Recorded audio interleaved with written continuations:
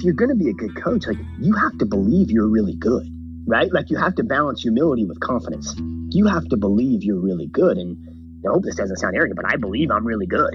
And so even then I did, even when I was uncertain. So I also did have this kind of false sense of like, well, they've got to hear from me. Like, I've got the answers. Like, they've got to hear from me. And none of that matters if you're not building a connection with each one every day. And I think a lot of it was when I was young, man, like, I'm going to put my stamp on this. This is, what we're going to do. And wish I could go back and have actually enjoyed it more.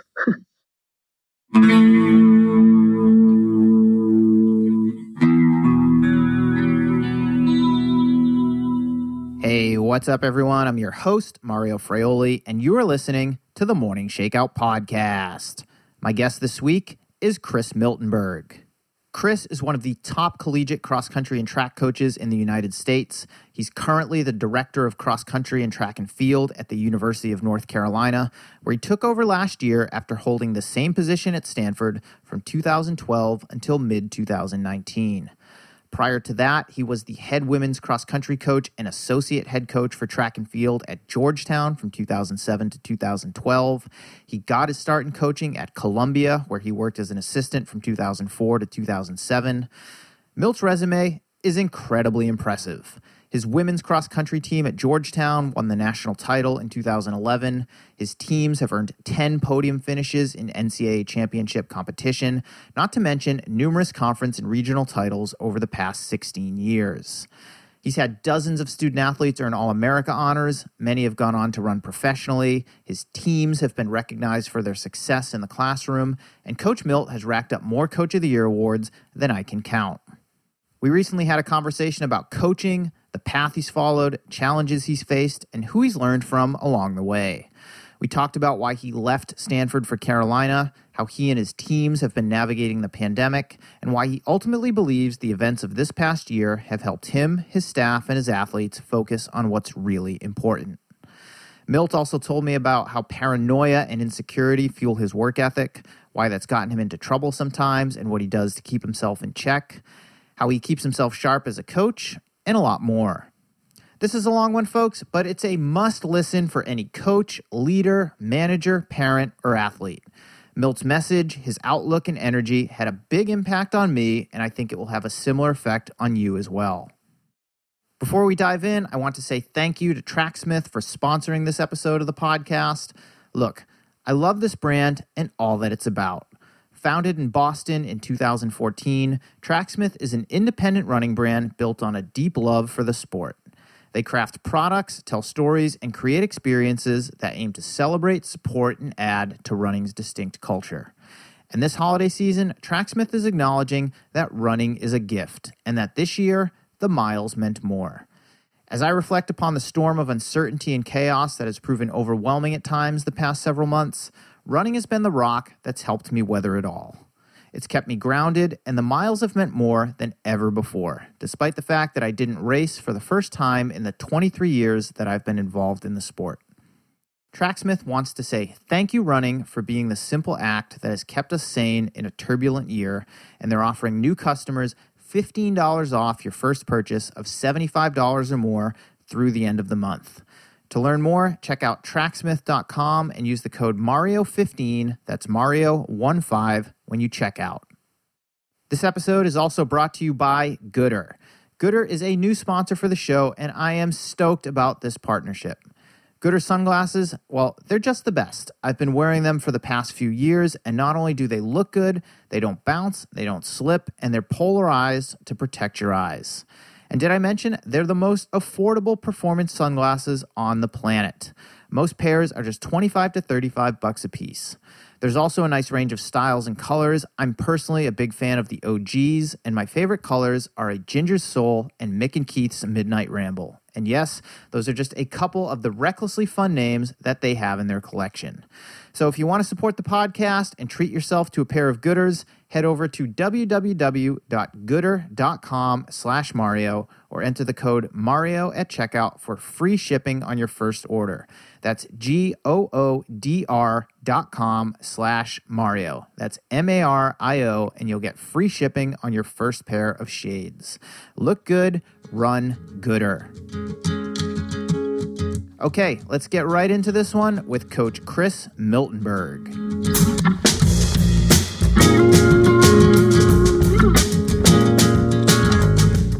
Fill me in on what you're up to right now. In ordinary times, the NCAA cross-country championships would have been 2 weeks ago, and here we are, first week of December, coming off of Thanksgiving. What are things looking like for you and your teams right now? Yeah, certainly a lot different than what a normal December would look like. For us right now, our cross-country season finished at the ACC championships at the end of October. We, in an attempt to model what an NCAA championship year would look like, trained right through Thanksgiving break. Our athletes went home. They took final exams before Thanksgiving, which is also completely out of the norm. And then now we have people back for the next few weeks to train. We're actually in a holding pattern right now, awaiting our COVID test results from yesterday to then hopefully start practicing the next day or two once we have those, just for the people that are here for the next few weeks. So yeah, it's definitely different, but we have gotten to be here this fall, which we did not take for granted on any given day. It was actually incredible for our team to be here, be in a semblance of a season, but more importantly, just be at practice together every day. So yeah, we're back going right now. And I said, it's as uncertain as things are outside, it's actually really exciting here because there is certainty of what we're going to do, and that's get better every day and have our people here. So I've always loved December. I've always missed a chance to get to reset, and we're not a meet on the horizon, and everyone's can reflect on cross, get back to training. And so that's what we're doing. It's just definitely different than it used to be. Let's rewind a little bit. What did things look like earlier this year? I mean, it was during the NCAA Indoor Championships when a lot of the restrictions came down. I mean, you guys were essentially sent home from that meet because of COVID. Take me back to that period of time, and what were some of the conversations that you were having with your athletes when there was still uncertainty, but everything had been paused?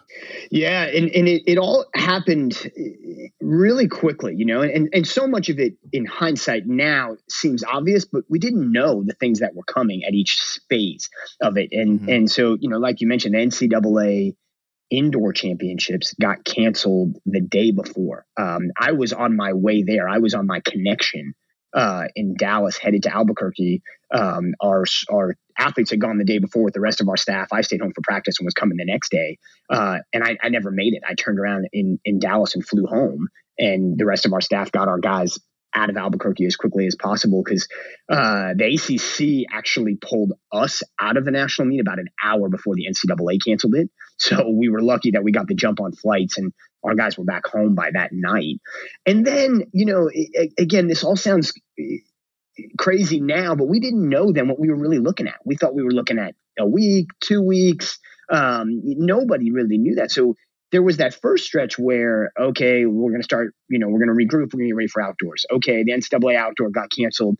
But then there was 2 weeks where the ACC wasn't certain they were going to cancel the season. So we talked about be ready for what's coming. And then that canceled, which again, now seems so obvious, but you didn't know that was coming at the time. There was so many steps to it.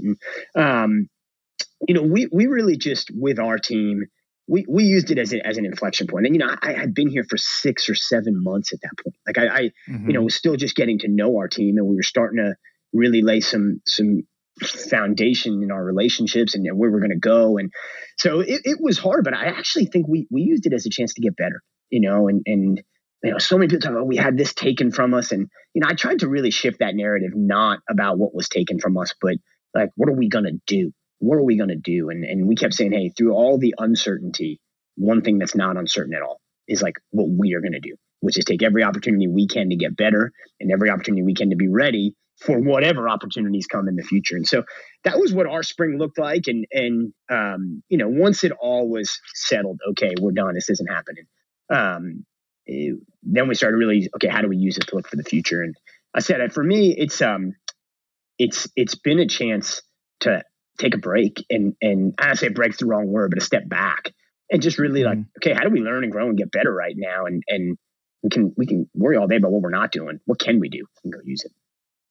How did you learn, grow, and get better as a team these past 8-9 months? Yeah, especially again with me, like these were guys I barely knew, our men's and women's teams, and I've been coaching them since August, right? And now this happens in March, so it's not a very long time in the big picture. And so we talked about the same things we would always talk about. Hey, we can't control what happens; we control how we respond. And so many people, and I'd even find this in recruiting when I talk to recruits. Well, there's uncertainty of if there's going to be meets, so I'm kind of training. And no way, like that. And that was how we approached it with our team. It's like, guys, if somebody told you the meets, might or might not happen, it shouldn't change what we do today. Like, let's go get better today. And we had a really young team, and our build here is in its infancy at that point. So it was an opportunity for us. It may have been the best thing that could have happened to us, as crazy as that sounds. That was my next question was, did it end up being a blessing in disguise, and as you described, the infancy of your tenure at UNC really set the tone for what you wanted the program to be about? Yeah, I really think we're going to look back in a couple years and realize spring of 2020, fall of 2020 were crucial turning points for us. And you saw it in all these little ways that there aren't results to show for yet, but you could just see things happening in our house of people deciding if they really want to do this. That really drove home, losing that outdoor season, uncertainty about the future. Hey, what do you want out of this? Do you really want to do it? And we all people double down on, hey, this is making me realize I want this. And truthfully, some people realized they didn't. And that was okay too, And so, yeah, I think we will look back and see this as actually when we took a big step forward, even though we didn't have results to show for it. And, from a training perspective, man, you get on the hamster wheel of the NCAA schedule, and sometimes you never get off it. I think we're going to see it maybe in a couple of years. Our NCAA level performances may go up on the distance side because we finally gave people a block of time without the calendar dictating, hey, next race. And so I think it's going to be a really interesting thing where we go. But I know from us in our house, I think it was actually a huge turning point. Looking ahead to 2021 with a lot of uncertainty still in the air, we know as of right now, the NCAA is planning to have a cross-country championships. I believe it's in March, which is very atypical. It lands at around the same time the indoor championships would happen. Then you roll into outdoors. Now it's going to be an Olympic year. That you're out of the, as you call it, like the hamster wheel of the NCAA schedule. How have you thought about training and just how you're structuring the year right now, given what you know at this time? Yeah, it will. And again, like you talk about chance to get better. I mean, this has been so good for me to rethink my training because, again, the NCAA kind of puts you in a situation where there's only so much room for creativity and variability. And I think we've done a good job of that over the years, but the schedule dictates a lot of it. And this has been a blank canvas, and it has been, for me, just really valuable. Like thinking about what do we do? Why have we done what we've done for several years? What are we going to do different? I mean, I've taken so many things out of this fall that I did differently that I'm going to use going forward that I probably wouldn't have done had not forced into this new situation. And, but I also look at I view my job, with our college athletes and particularly a lot of the ones that I have that and have had over the years that intend to run long after college, right, is long-term growth and development. So, I've never, ever fully been training them for the race next month, right? It's always been about this is a cumulative sum game. And so, that's where whether indoors is going to be unknown up and down, whether there's going to be cross country out, it changes what we do from a big picture perspective, but from a day-to-day perspective, but it doesn't change the philosophy of it, which is steady, consistent growth and development. And so, again, I think this presents a huge opportunity for us to do that. And I just think you have to be adaptable. You just, as an athlete, as a coach, you can't get married to the plan because it could go out the window at any moment right now. And you should be able to pivot and adapt and trust in yourself more than even just a hard set plan. What specifically did you do differently this past fall?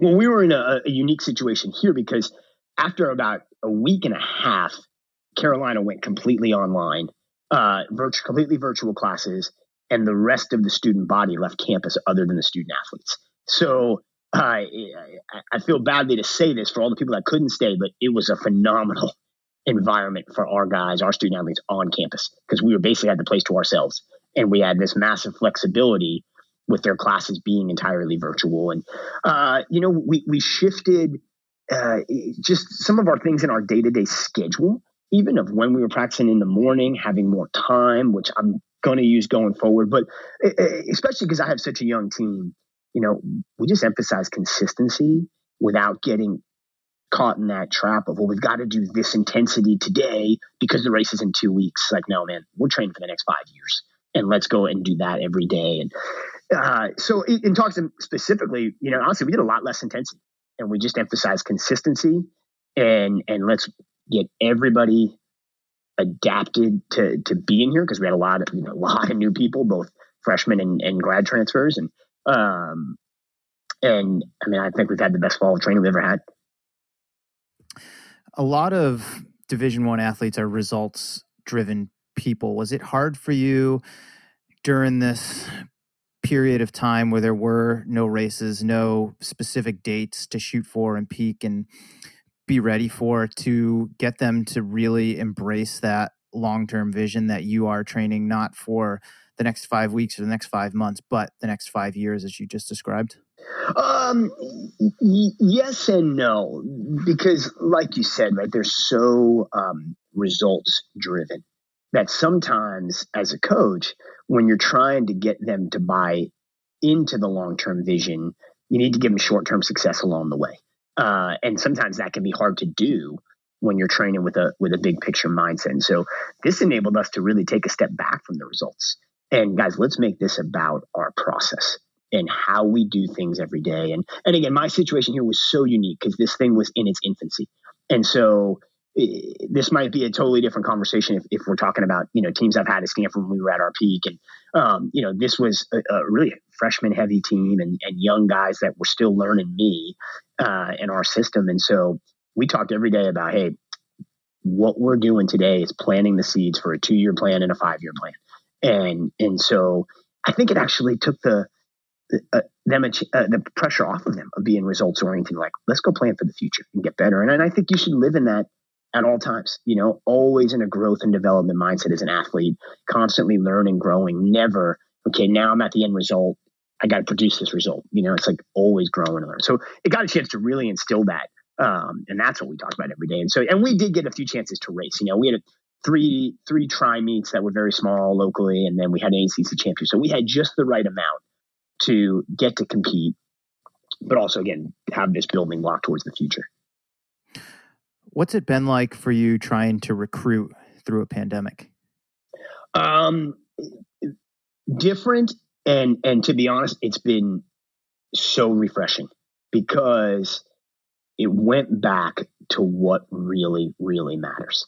I think recruiting over the last 20 years, but really even just the last 5 to 7 years has shifted in a way that worries me and honestly kind of bums me out some days, because we've gotten away from, I think in certain cases, what's really important. At the end of the day, facilities, all those things, man, none of that stuff's important. I mean, look, it's important to a point, but nothing matters more than the people you are going to be with when you get there. And so recruiting in this landscape, there were no official visits. There was no company. It was just about, we're going to build a relationship. And that started for us all the way back in January. Prior to the pandemic, we knew who we wanted to talk to and get to know. And it's reinvigorated me because we just got back to the real stuff, and not, well, I went on my visit here and they showed me, this beautiful facility or the nutrition station. It's like, look, all that stuff's kind of important, but it really isn't. Let's go back to the substance. So I said, I have actually, gotten re-excited by it. And so for us, I think it's been great. And we got, we love the people that we have coming. The other part I'd say, and I think I alluded to this earlier, I learned more about the recruits I wanted through how they responded to the pandemic situation and the challenges and the uncertainty than if I had watched them run outdoor track. Because the people that we were going to recruit, we already knew they were good. The question was, are they the right fit for us and our culture and who we want to be? And so when you have that conversation and you're on the phone and again, hey, so how's training going right now? Well, coach, I'm not really motivated. There's no meets. Boom. Nope. Not our guy, Mm-hmm. And so to me, it's about character and who they are. And so you got a chance to learn more of that. And so long answer to your question, but I say it's been for us. So I wouldn't mind staying this way because we got, and I hope it stays here, that let's go back to the real stuff that matters, not what's on social media, not what, somebody asked me recently, like, did you do virtual campus tours? Honestly, we didn't. Like, we just talked to people and told them who we are and where we're going and get to know us, get to know our guys. And do you want to be part of this? I think zooming out a bit, if I can, even outside of recruiting, I think that's what the pandemic's done for a lot of people in their lives. It's helped them to really zero in on what's important, what really matters, so that when we do come out of this, hopefully those are the things that stick and we take with us moving forward so that we can be better versions of ourselves. I hope so, man. I know for me, that has absolutely been the case, on both a personal and professional level. And for me, those two blend together. I'd say that's absolutely been the case. And I think it has been for our athletes. And it's what we talk about all the time through this, and why I think we came out of this better too. Staying on the topic of recruiting, you were at Stanford, which is one of the top programs in the country year in and year out from 2012 to 2019. As you mentioned earlier, you took over at UNC last August, moved across the country, not in the same place as Stanford geographically or in terms of how it was performing in the NCAA. What's different recruiting at UNC versus when you were at Stanford? There's a lot of things that are different and a lot of things that are the same. One of the things at Stanford that was, I think, a challenge at times, and you have to really, if I said this to other coaches who never worked at Stanford, I think they would scoff at me and I think I don't really understand how good Stanford had it. And believe me, we had it great from a recruiting perspective, but I think you had to be really careful at Stanford. I told my staff always, we have to recruit with discipline because there were always people that just wanted to go to Stanford, and they would answer the question any way they thought you needed the answer to be to just get a chance to go to Stanford University. And I wanted people that wanted to run and wanted to be part of our program and wanted to be part of our culture and our family. And so, it was this constant vetting of like, why do you want to come here? And yes, let's not forget that Stanford is a great institution, but like there's other great institutions too. Come here because you want to freaking run and you want to be part of what we're doing and you want to be part of a team. And, Carolina,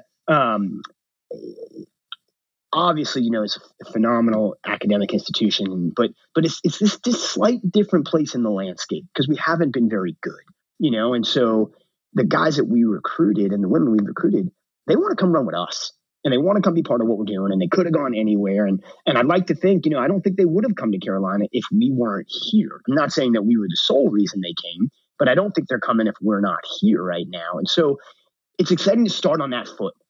People who crystal clear, like this is the challenge. This is what we're going to do. Are you up for the challenge? And so, I think there's a lot of differences, a lot of similarities. The similarity is that our philosophy hasn't changed. People, again, that, we are, I hate to say it this way, but maybe more trying to scare people off than talk them into coming. And if we can keep telling them how challenging this is going to be and they still keep wanting to come, then we know we got the right people. That hasn't changed at either place. In the past several months, we've seen a number of men's track programs, some cross-country programs as well, getting cut at other Division I schools. As someone who is a head coach at the Division I level, you're over the men's and women's programs. How do you feel when you see that happening at other schools, especially bigger ones like the University of Minnesota and Clemson? Yeah, it's really scary, man. It's really scary. But I also, I think it's a moment that we have to, college athletics, college track and field, we've got to look in the mirror right now too. And this is a chance. If college track and field, and particularly men's track and field, does not see this is a moment that we have to pivot and change who we are, man, we're going to miss the window here. And so, yeah, I mean, that is really scary for our sport when you see that. But also, okay, what do we do then? You know, we can sign petitions but we're not changing what Clemson did, you know, because there's smart people there that have a plan. Why were we left out of their plan?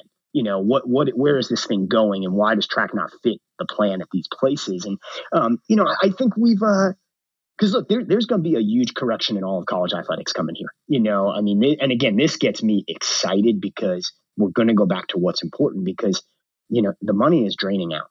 And I don't mean at the University of North Carolina, I mean everywhere.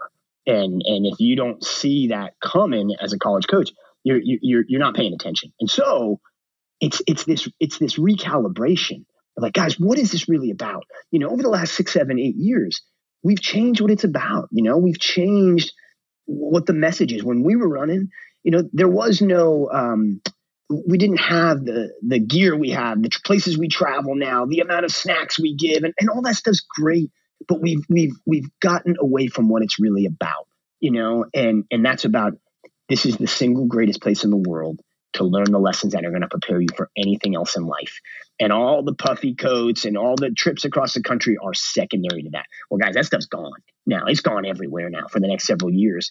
And so as track and field, we got to jump on that now and be like, man, we have gotten so bloated. We've gotten so bloated that our men's teams are too expensive to keep, you know, and obviously there's a big Title IX part of this too. It's not just money, but money drives a lot of it, you know? And so how do we pivot and become more appealing to our administrators, more important on our campuses?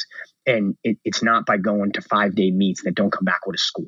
You know, it's not by, you know, the things we've told ourselves. So, and I could go on and on about this because I'm excited about the recalibration. But I think if we don't realize we need to have one, more men's programs are going to get cut. What do you think drove that change in the past 10 to 20 years to get us to this point? Oh man, Mario, I can talk about this all day. You better be careful here. Because this is what we think about a lot. And I think the message changed, you know, about what this was really about. As we started to spend more on football, then we started to have this trickle down effect of, well, football gets it, we need to have it. And that you deserve these things. You deserve more gear. You deserve, you know, more snacks, that you're being slighted by not getting these things. Man, what we do for our student athletes now, and I don't mean in North Carolina, I mean everywhere, right? Compared to 20 years ago, it's incredible. But the message has gotten wrong. You know, somewhere along the line, the message got skewed towards it. That's what it was about, right? Instead of the thing that we all had when we were running. It's like, man, we had, you know, part of a great team with a great coach that challenged you and prepared you for life.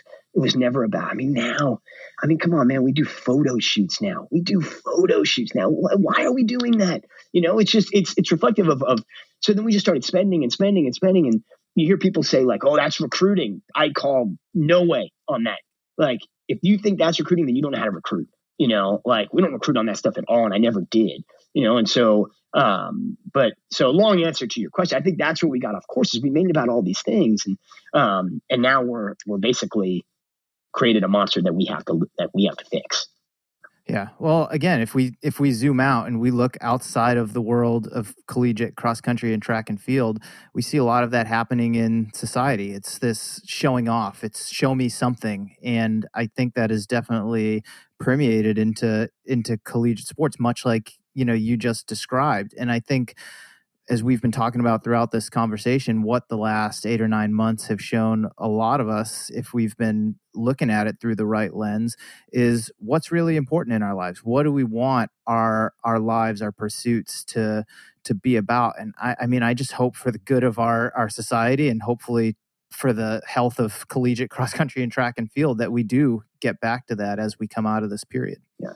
And I think it's going to make coaching awesome again. And not that it wasn't, but it goes back to that thing that for me, you know, many years ago, why I wanted to do it, you know, and those connections, those relationships, that once the money's drained out and the puffy coats are gone And we're not, I'm joking around, but like it's real though, because 19-year-olds, that's what they're clinging to now. The photo shoots and the puppy. Once it's all gone again, man, it's going to make it about who really wants to do this.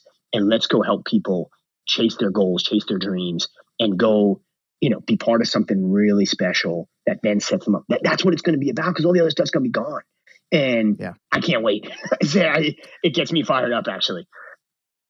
Those shiny things are exciting in the moment, but they don't sustain, as you've just described. Yeah, I don't think so. And maybe I'm 40 years old, so I think I'm probably old enough that I see it differently, but maybe young enough that I can see what's happening, how it happened, and I think that's what we've my teams, the culture we built everywhere we've been, it's been about, let's make it about the real things. And those things don't matter. It's just like recruiting in the end. If we lose recruits over shiny things, we're good.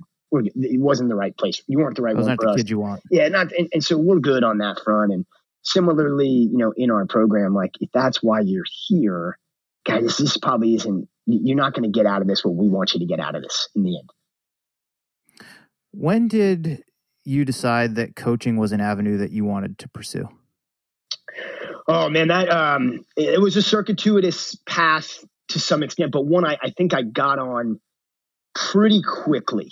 I started coaching my first year in 2004 at Columbia, but go back to how it started. When I was in college, certainly nobody has had a bigger impact on my life than Pat Henner, who was my college coach, and then gave me the big opportunity to come back to Georgetown. Pat is.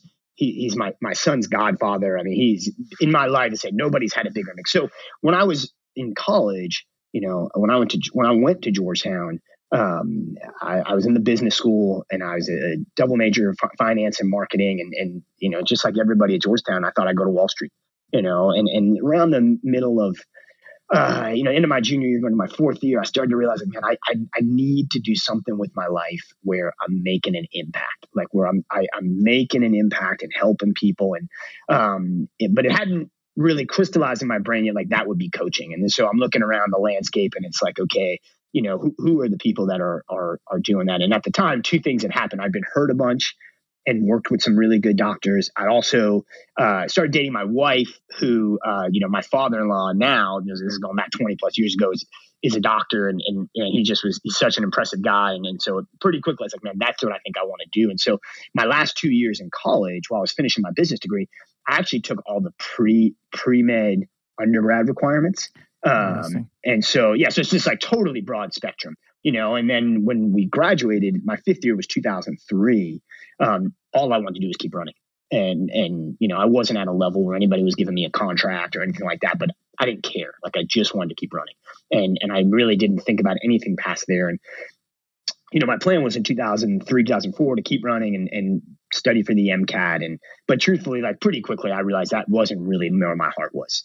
This idea of like going to medical school, studying for all that stuff. Like that I was passionate about helping people and making an impact. And then there's this moment where it's like, okay, well, everything in my life, literally everything in my life, the most important lessons, the most important relationships, who I am, I got from the sport. The sport has given me, and I say that to this day, it's giving me more every day and shaping who I am. And so the idea to go into coaching was a lot of like, okay, well, the sport has given me everything. And a big part of it was the impact Pat, Coach Henner, I actually never call him Pat to this day still, had on me. And okay, so if I can do that, if I can go to work every day and maybe give to somebody what the coaches I had, especially Pat had given to me, then the sport's just the vehicle, man. And so that happened, say 2003, 2004 there. And then I spent months in early 2004.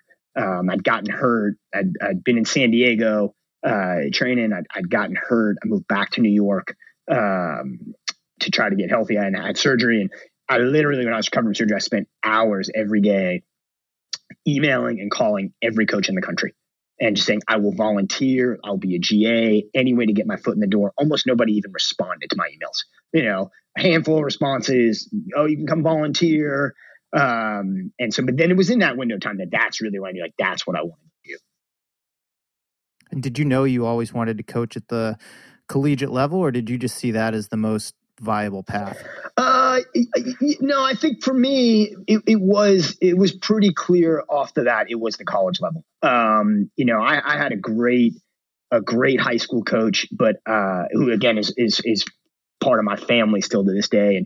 But I came from a high school where nobody was, other than as my brothers followed me, like was into running at all. I don't think any other guys on my high school team had broken 5 minutes in the mile before I got there. And so I was into this thing, but I also saw that this high school team that I was on, I was always so jealous of guys like, we'd see, CBA from New Jersey and teams like that. Like, man, that's a team. Like, I had a phenomenal coach and these are some of my best friends that were on the team, but we didn't have that, So I viewed high school coaching, and it's a completely unfair way to look at it. It was like, I didn't really want to do that. I wanted to coach people that were on fire. Like, and I don't mean the performance level. It was that were dying to do this, like want to find out how good they can be. And just in my experience, that I saw in college. And again, for me, it was, Pat, the impact he had on me, that happened in college. So that's how I drew that connection pretty quickly.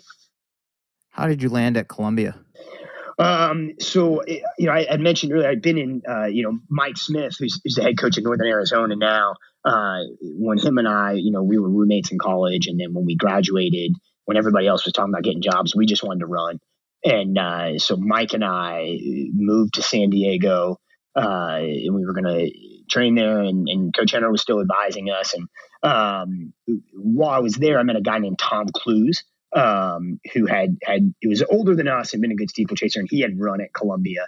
And we ran together a bunch in San Diego. And when I went back to New York, and I was literally calling every coach in the country, and I was about to go be a volunteer assistant at LaSalle University in Philadelphia with Charles Torpy was head coach. And he was one of the few guys who called me back, took my calls, would listen to me, give me advice. He was actually awesome for me. I was about to go volunteer there. And then Tom Clues told me, hey, I think Columbia has a grad assistant position opening. If you want, contact Willie Wood right away. And I'm from New York. I grew up 30 minutes outside the city, so I was home. And so I called Willie, and I went into the city and met with him. And so that happened like in July of 2004. They had a graduate assistant position open, and then I jumped on that right away.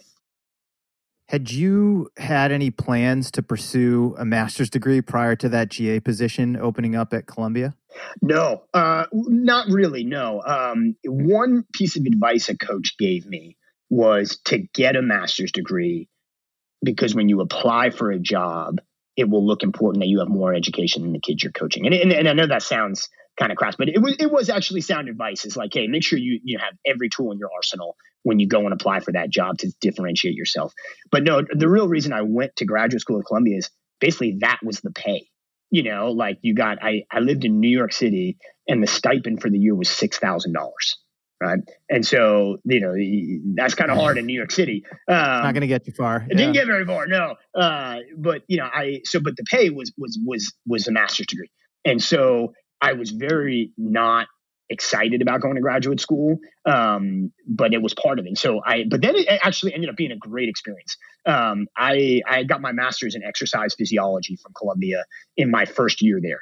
And I remember taking my first exam, and that's this initial introduction exercise. And I, like, halfway through, I was like, man, I failed this test completely, and I went up to the professor's office afterwards, and I was just really honest with him. I said, hey, look, man, I've been recruiting like crazy. It's in the middle of cross country right now. I didn't study for this at all. I really haven't been prepared. And he was like, you'll be fine. And he ended up being, great with me. So I wound up getting my master's in exercise physiology, which again, now, from what I studied undergrad to then what I studied in grad school, two completely polar opposites of the spectrum. And I'm, that looks really good on my, if you say, oh, wow, this guy's an master in exercise physiology from an Ivy League school. But it actually is helpful because it made me realize that's not what coaching is really about. I have that in my back pocket, and I know those things and those principles from it. And I really enjoyed graduate school. But no, that was never my intention. And I said, there were times where if I was choosing between calling a recruit or studying grad school, I was calling recruits. Did you pursue that particular field of study because you thought you could apply it directly to coaching?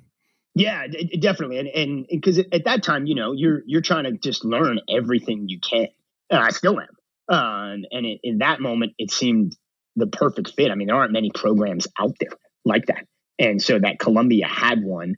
Willie, the head coach, knew the director of the program really well, connected me with him. He basically admitted me. I went and met with him and he admitted me on the spot.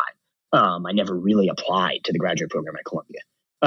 And so it was a great fit. That's it. It was actually an awesome experience. Like I really enjoyed that part, but I did think at the time, yeah, this is only going to help my coaching. And I'm sure I don't credit that enough because I do think about those principles in training, but that's all I do is just keep them in my back pocket. What were some of your biggest takeaways from your time at Columbia? Oh man, it was so good for me because Willie Wood, who's the head coach at Columbia, who was just absolutely phenomenal for me, took care of me, mentored me, taught me so much. He could not have been more different than Pat Henner from a training philosophy, from just their personalities, and that was, I'm so glad I did that. Like the worst thing that could happen to me is if Coach Henner said, "Hey, Milt, come back and work with me right off the bat." That would have been so bad for me. As much as I would have loved to have done that, it would have been more of what I already knew, and so just seeing somebody with a totally different attitude, like just the way he trained, the way he thought about things, he was fascinating because he had been a really good sprinter. And Willie always claimed that was what made him a great distance coach because he never coached autobiographically. He was always just trying to learn. He said that, and that stuck with me. I'm like, he wasn't afraid to, at the time, call Mark Wetmore, ask his advice, hey, what do you, and because he was like, man, I'm just learning. And he had total, there was no ego to that. And that always stuck with me. It's like, if you want to pick up the phone, ask advice, learn. So that was a big thing I learned from Willie. And also, honestly, just how to freaking work. And, I was there for 3 years. And I mean, the way we recruited was, we would come back from practice. I would, said I had no money. I'd go down and buy a pizza and come back to the office, and I'd start being there by myself, start making calls to the East Coast at 6 o'clock.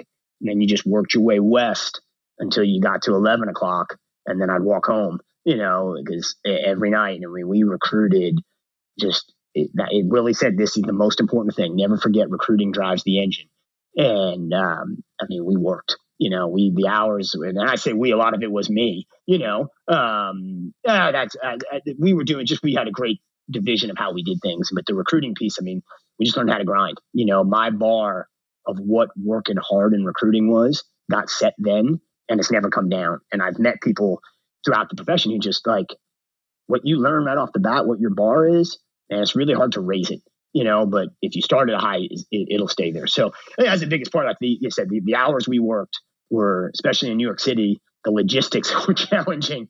And so it just set me on a path like this is coaching. Don't forget how hard this is. And you got to want that and love it. Is that something that you have to instill, or you've had to instill in your assistants over the years as you've moved up the ranks as a coach? Yeah. And I've been lucky. I've had great assistants who are driven. And so they pick up on that really quickly, and then I've explained it, like Willie said something to me once. He said, if you want to climb the ladder, if you want people to know who you are, like there's only one way at this point in your career, you're 23 years old, is make it so that when, Ron Warhurst in Michigan calls a recruit and asks him, hey, where else are you visiting? And every one of them says Columbia. Make it to the point where he hangs the phone. He's like, damn it, who is at Columbia calling these people? He's like, and that's how you make people figure out who you are. And so, that is how you'll progress in your career. Don't think that you like, I didn't write any workouts when I was at Columbia. I was never in charge of a group. Willie was their coach. I had a great, niches I filled, but I learned how to recruit. I learned how to support his vision and be part of that. And, I say that when anybody I've hired, we talk about that before they come on board, like, you got to love this and be ready for what this is. This is, especially early on in your career. And, cause I remember when I was there, I would look around the landscape and realize there were a million guys like me. And especially my first year at Columbia, I was the men's graduate assistant. Marisa Powell was the women's graduate assistant, and Andy Powell was a volunteer, right? So, the three of us are in New York City. Andy's a volunteer. Me and Marisa are each making $6,000.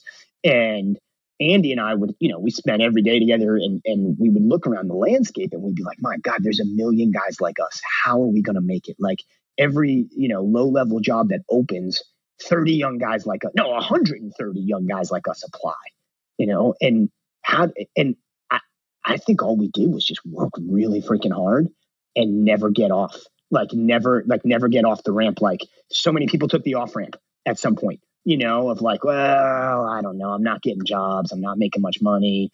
I want to get married. And we just never did.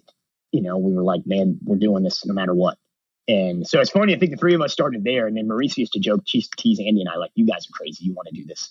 She's like, I just, she'd be like, she wanted to go to graduate school at Columbia, and, Andy and I would just be talking, coaching all the time. And she'd be like, you two are crazy, man. Like this is like, you can't. And now she, obviously she's been really successful and stayed in coaching too. And it's kind of funny. I think that's how it all started back then. But I don't think we did anything magical. We just didn't quit. We just kept grinding. I had no idea that you were all at Columbia at the same time, and looking where you're all at right now with the Powells at Washington and what you've done at Georgetown, then Stanford, now UNC, it's pretty wild to look back and realize you were all just low-level graduate or volunteer assistants who were grinding, and that's what it took to get where you are today. Yeah, it is kind of a funny thing, especially when we were all, Andy and Marisa went to Stanford too. So when I landed at Stanford and they were at Oregon, and we'd see each other all the time and just talk about, man, remember those days on, they lived in a tiny, tiny apartment on 96th Street. I lived on 125th Street in Harlem before living in Harlem was cool. And we just were grinding and working. And so it's really cool to look back on that time and think kind of where we've all gone since then, but never forget, that's how it started. Where does your work ethic come from? Probably paranoia. Maybe, or if I'm being totally honest, it's I don't know if paranoia is the right word. Probably an element of insecurity is the right word. I just don't know any other way. This is how I've done everything. Is what I grew up around. When I was growing up, my parents got divorced when I was 11 or 12, pretty, messy divorce. And we lived in this town on Long Island where I grew up. Was, phenomenal place to grow up. And, my dad drove a coffee truck to the Bronx every day for 30 something years. Right. But we lived in this town where everybody else's dad rode the train to Wall Street every day back and forth, and, my mom was a teacher. And said we certainly, our lifestyle was we were comfortable. We weren't, so I don't mean to sound like that, but then my parents got divorced, and my mom freaking is the strongest person I know, I'm the oldest of four boys, for most of our time together, it was us and my mom, and she was working and doing everything. And it was so much harder than she probably even ever led on to us at that point in our life. But we, you saw it, right. And you saw it. So I think it just got set in me somewhere. And again, man, this is not a great trait in me sometimes. Sometimes this goes too far the other way. Even at 40, I got to know how to just be aware of when to let up, and that's not something I'm particularly great at times, but hopefully getting a little bit better. How has that bitten you in the rear end in the past? Oh, man. You got to... just being patient with yourself, and especially in coaching, you've got to go and develop people at the rate they're ready to be developed, and you got to build a program with patience over time. And, I've just, sometimes I've worked myself to a point where I'm not at my best self by the end, but you never see that in yourself, right? You don't. My assistant at Stanford, for the first 5 years, a guy named John Oliver is now the head cross country coach at Purdue, one of the hardest working guys you'll ever meet in your life. Right. And one of the most sincere, genuine guys you'll ever meet in your life. And John would work so freaking hard that some days I'd kick him out of the office. I'd be like, John, dude, you're operating at 70% capacity right now, but you don't know it because you're so tired. and I'd be like, go on a date, go do something. Then he'd yell back and he's like, well, you're not leaving. And I'd be like, good point. But so we don't see it in ourselves. Sometimes we see it in other people. And so, I think it's just that. And, the ability to shut it off, like to be at home and actually be at home. I've had to work really hard at that over time. How have you worked hard at that to shut it off? Yeah, I mean, it's an ongoing process. I definitely don't have that mastered yet. But, I have 4 kids. And my wife and I, we've been on this coaching journey together from the beginning. And there's no way I'm sitting here if not for her and how we did this. And my kids are getting old enough now that like they know when you're not dialed in, when you're there. And I know that they know. And so that's so important to me. Again, especially I grew up, like I said, with that, really with just my mom and not my dad around. And so like, I know how important those moments are. 2017, and this is gonna be a long story, so cut me off at any moment. But, 2017 was my 5th year at Stanford. And everybody who's on my staff at North Carolina, who most of us were at Stanford together, everybody who's on that staff then, we get together, man, it's like, oh man, 2017, that was the dark year. And 2017, I'd put, everyone always said, hey, when you've been somewhere 5 years, then it's all your people, right? And then then you can judge, are you good or not? Like, did it work? And so we're into 2016, 2017 is my 5th year at Stanford. And, we had great cross country season. We were second at NCAAs, and probably the closest we came to beating what NAU went on to become. And then it went bad, man. We went to indoors and, coming off the NCAA cross country meet, Sean McGorty had what looked like a career-ending injury, and Sean was my guy. I mean, I carry that on my back, like, man, like I wasn't sleeping. Like when Sean was hurt, it was as if like I was hurt. And then we go to indoors, and then Grant Fisher gets hurt, and then Stephen Fahey gets hurt, and we're going into outdoors, and we're decimated.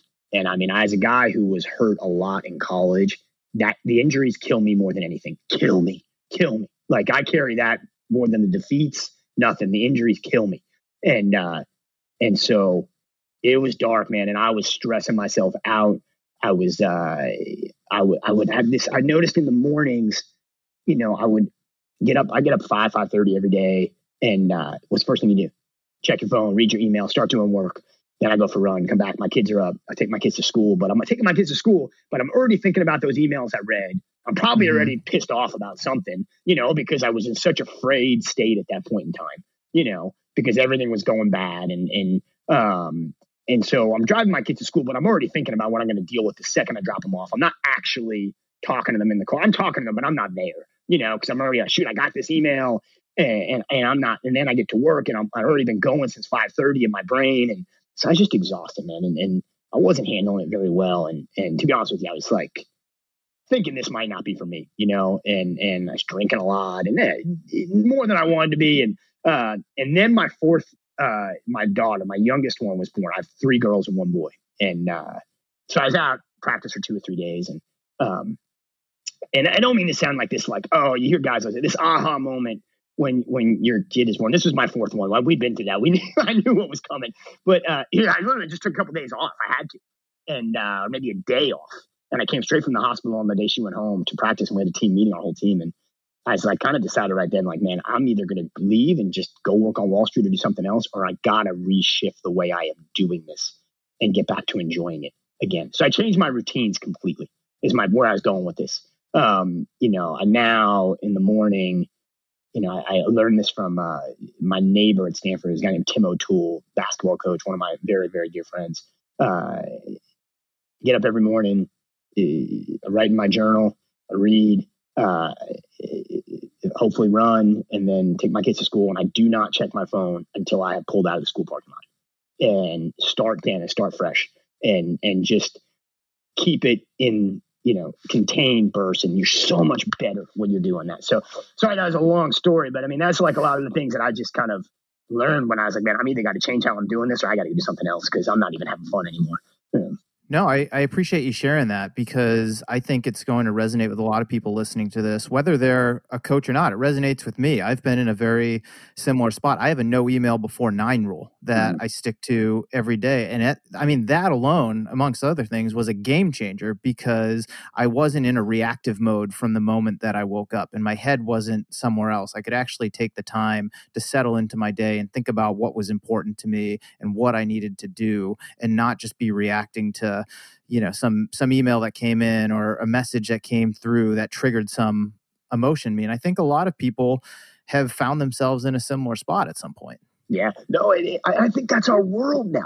This is, I said I could talk about this all day because this is what I think about all the time in our world. And then I think about, the 18 to 22-year-olds I work with. This is all they've ever known, and this email onslaught, the constant availability. I mean, oh man, if you can beat that, like I think I have a good skill. One of the things I think I've learned how to do well that is I can focus. I notice I can focus better than a lot of people. And I don't know how I got that, but like, man, nobody can do that anymore because you're constantly getting pulled in triggers and you're reacting all the time. You can't be reacting. And I said, man, at 17. It got to that point where I didn't even want to check my phone because if I checked, and I was checking my phone every 30 seconds because sometimes when it rains, it pours, man. And we had a season where literally all my best guys were hurt. And I said earlier that I carry that on my back more than anything. And so what happened? I was worried about them getting hurt. And you know what happens when you think that way? They get hurt, right? And when you talk about getting hurt and that's in the air.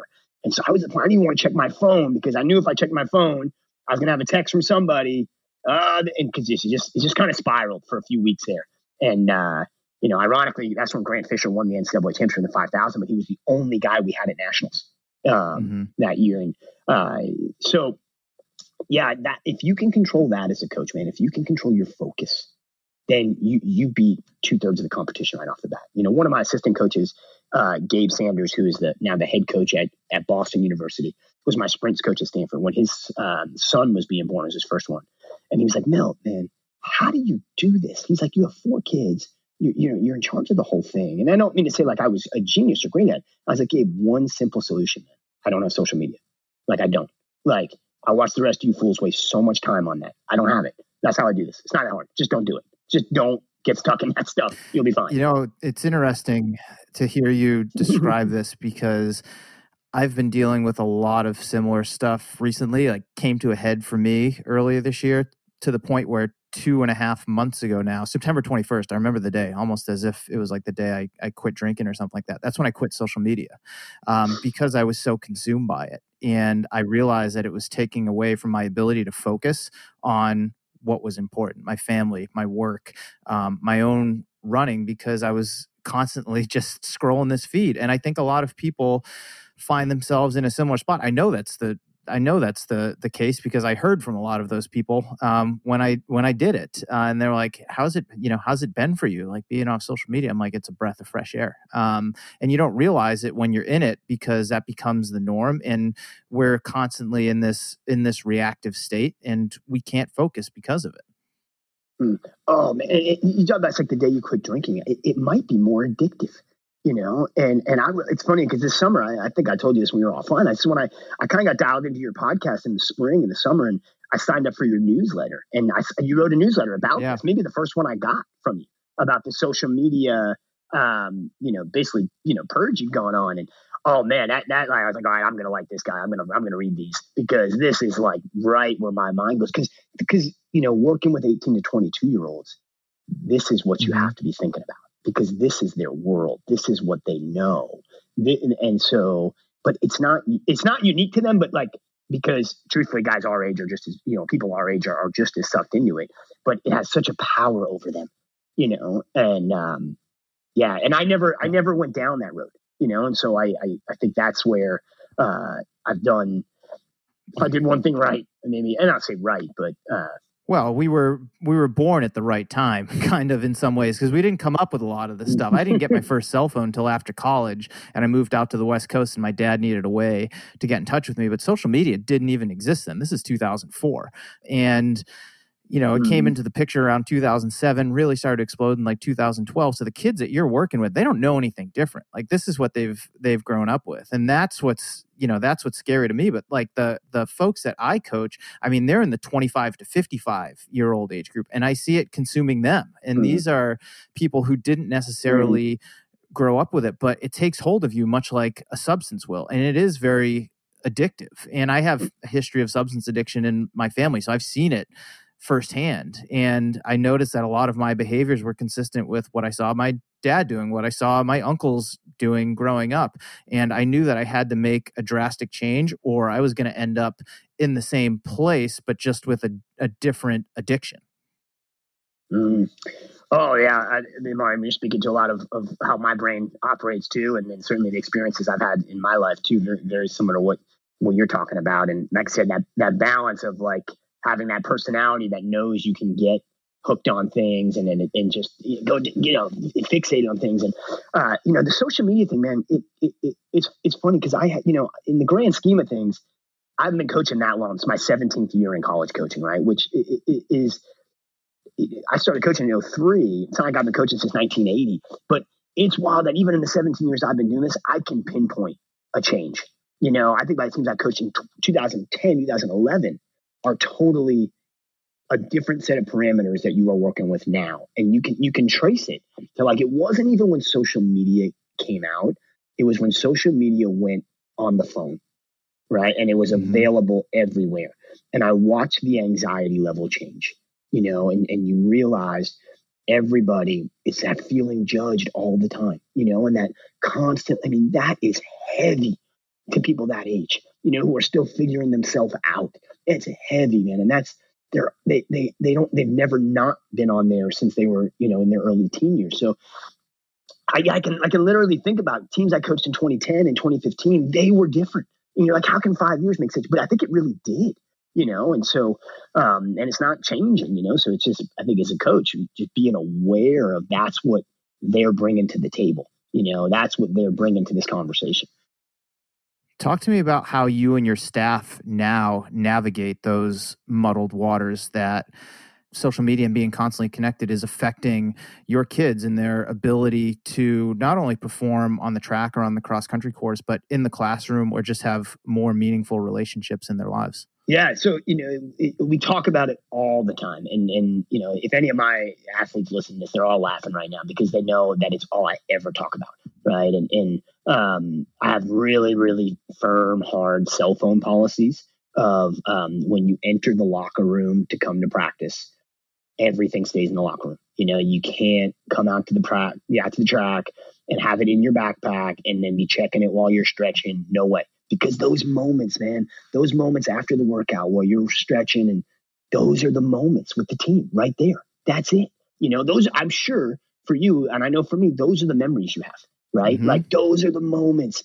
And if you have your phone, those moments get missed, right? And you can tell at first they're like kind of twitching, like, my phone's still in the locker room. I got to get my, like, but then if you just do it a few times, you get used to it. So, and then, we defined, even in North Carolina, we defined our 5 core values, and we worked on this with our whole team, and being present is on the list of our core values. Learn how to be where your feet are right now. And that's, that's bigger than just the phone and social media. It's also about, growth and development one day at a time.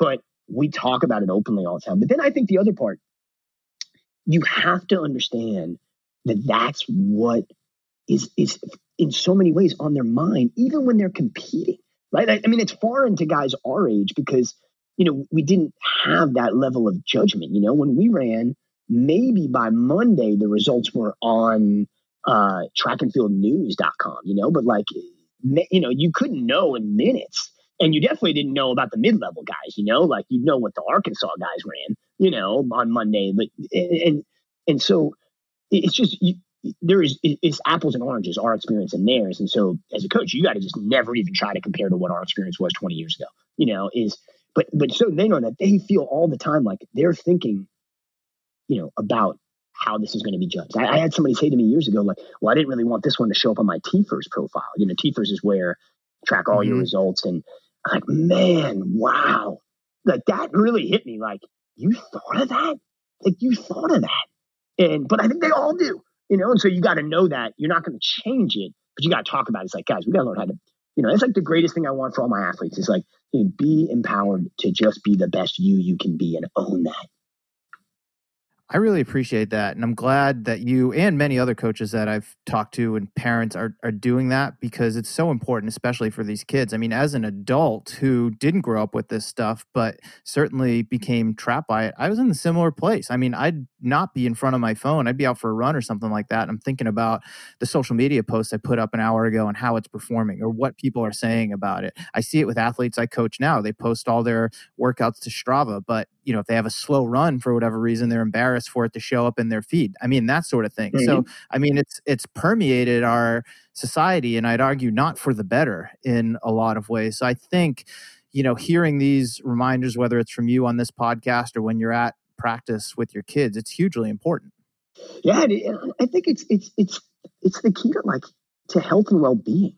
Like what we're all, it's the key to actually being present in your life and enjoying it. But more importantly, like not worrying about judgment. My oldest daughter is 10.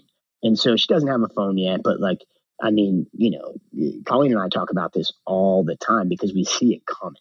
We see it coming, this culture of just that constant feeling like being judged and assessed all the time. And I, my staff would joke, I joined Instagram in January last year. We were at Virginia Tech for a meet. And was one of these things where, no race until the evening on the first night. We're all in our hotel rooms. And so I'm literally in my room and I'm like, I'm going to join this thing because I also know this is where this generation is recruiting and coaching. And so I better know what's going on, and I don't mean like, what they're posting, but I got to understand this better, And so I come down to the meet and all my staff's on their phone, like, did you join Instagram? Because I whatever you call it, I friended them all. I don't think that's actually the term, but, and they're like, we thought somebody made that up. So I've been watching this thing for a while now, the last 6-7 months. And especially with all these athletes during the pandemic, the spring semester, the ones that didn't have cross-country seasons, they went to these different places to train at altitude or whatever they're doing. And it's all about their social media. That's it, Mm-hmm. And then I was watching how that was affecting recruiting too. And man, you say it bums me out, but I got to be aware of it, because of the kids I coach. I need my own kids coming up too. Yeah, I think that awareness is huge. I mean, for me, a big reason, or one of the big reasons why I ended up leaving the platforms, I felt like I was living a lot of my life on social media. And I think I know a lot of people find themselves in a similar place. It's about, hey, here's where I am, here's what I'm doing, here's how fast I'm running, like all this sort of thing. And it's just like, nah, that's doing more harm than good. And they don't even know it's doing harm. That's the thing, because it's all they've ever known. That's the scary part. They don't even know that feeling. I mean, I see it myself, like I've posted a handful of times on Instagram, just strategic things, like when we're signing recruits, and then I catch myself, I go back, how many people liked it, whatever. And I'm like, man, I know my personality. I couldn't do it. Like, I can't do it at 40, let alone at 20 when I was an athlete and thinking people were going to, I would have been dead in the water, honestly. Like, so I have respect and appreciation for how hard this is on these kids, because I don't even think at my age I can do it. A little while ago, you mentioned that you have 5 core values for your team. Can you tell me a bit more about what those are? Yeah, it's a process that I never did it at Stanford to the extent we did it this past year at North Carolina when we were trying. We did it. We would talk about this thing, but the process we went through this past year at Carolina to really sit down and let's put pen to paper on these and what are they. And knowing, hey, year to year, this is a fluid document because teams change, and so, I mean, I'm sitting in my office right now and they're on my wall right here. And they are, 1, to be relentless, 2, to be steady / consistent. We couldn't come up with which one we like more. So 3 is to be selfless, 4 is to be positive, and 5 is to be present, and on our wall, they all have an explanation as to what they mean. But I think a team needs to really flesh who they want to be. And so what we do with our team And again, we didn't get as many opportunities to do this as we would have liked last year, but we have wristbands that have these different core values on it, 5 different ones, different colors for each one. And so at the end of a meet, we'll get together our team meetings, and our captains or our lead, look, we will recognize, okay, if this guy did an incredible job of being selfless in the 3,000, one of the captains will shout him out, and you get a selfless wristband. And that's a big deal in our team. Like if you got recognized by your teammate, and we never talk about, oh, he ran this time, he jumped this mark, he threw this mark. Tell me the process. Tell me what he did that embodies who we are. Even if the result wasn't good, let's make sure that's what we're recognizing every day. How have you evolved most as a coach in the 15 years that you've been doing it? Oh, man. I think I'm more patient, probably, is maybe one part of it. And when I say more patient, really more patient with myself, not, making it about what I think we can do, but just, hey, this is where we are. Let's get better tomorrow. You gotta reach people where they are to help move them forward. Don't worry about where you think they can be. Reach them where they are. And I think I had to learn that over time. Stanford, I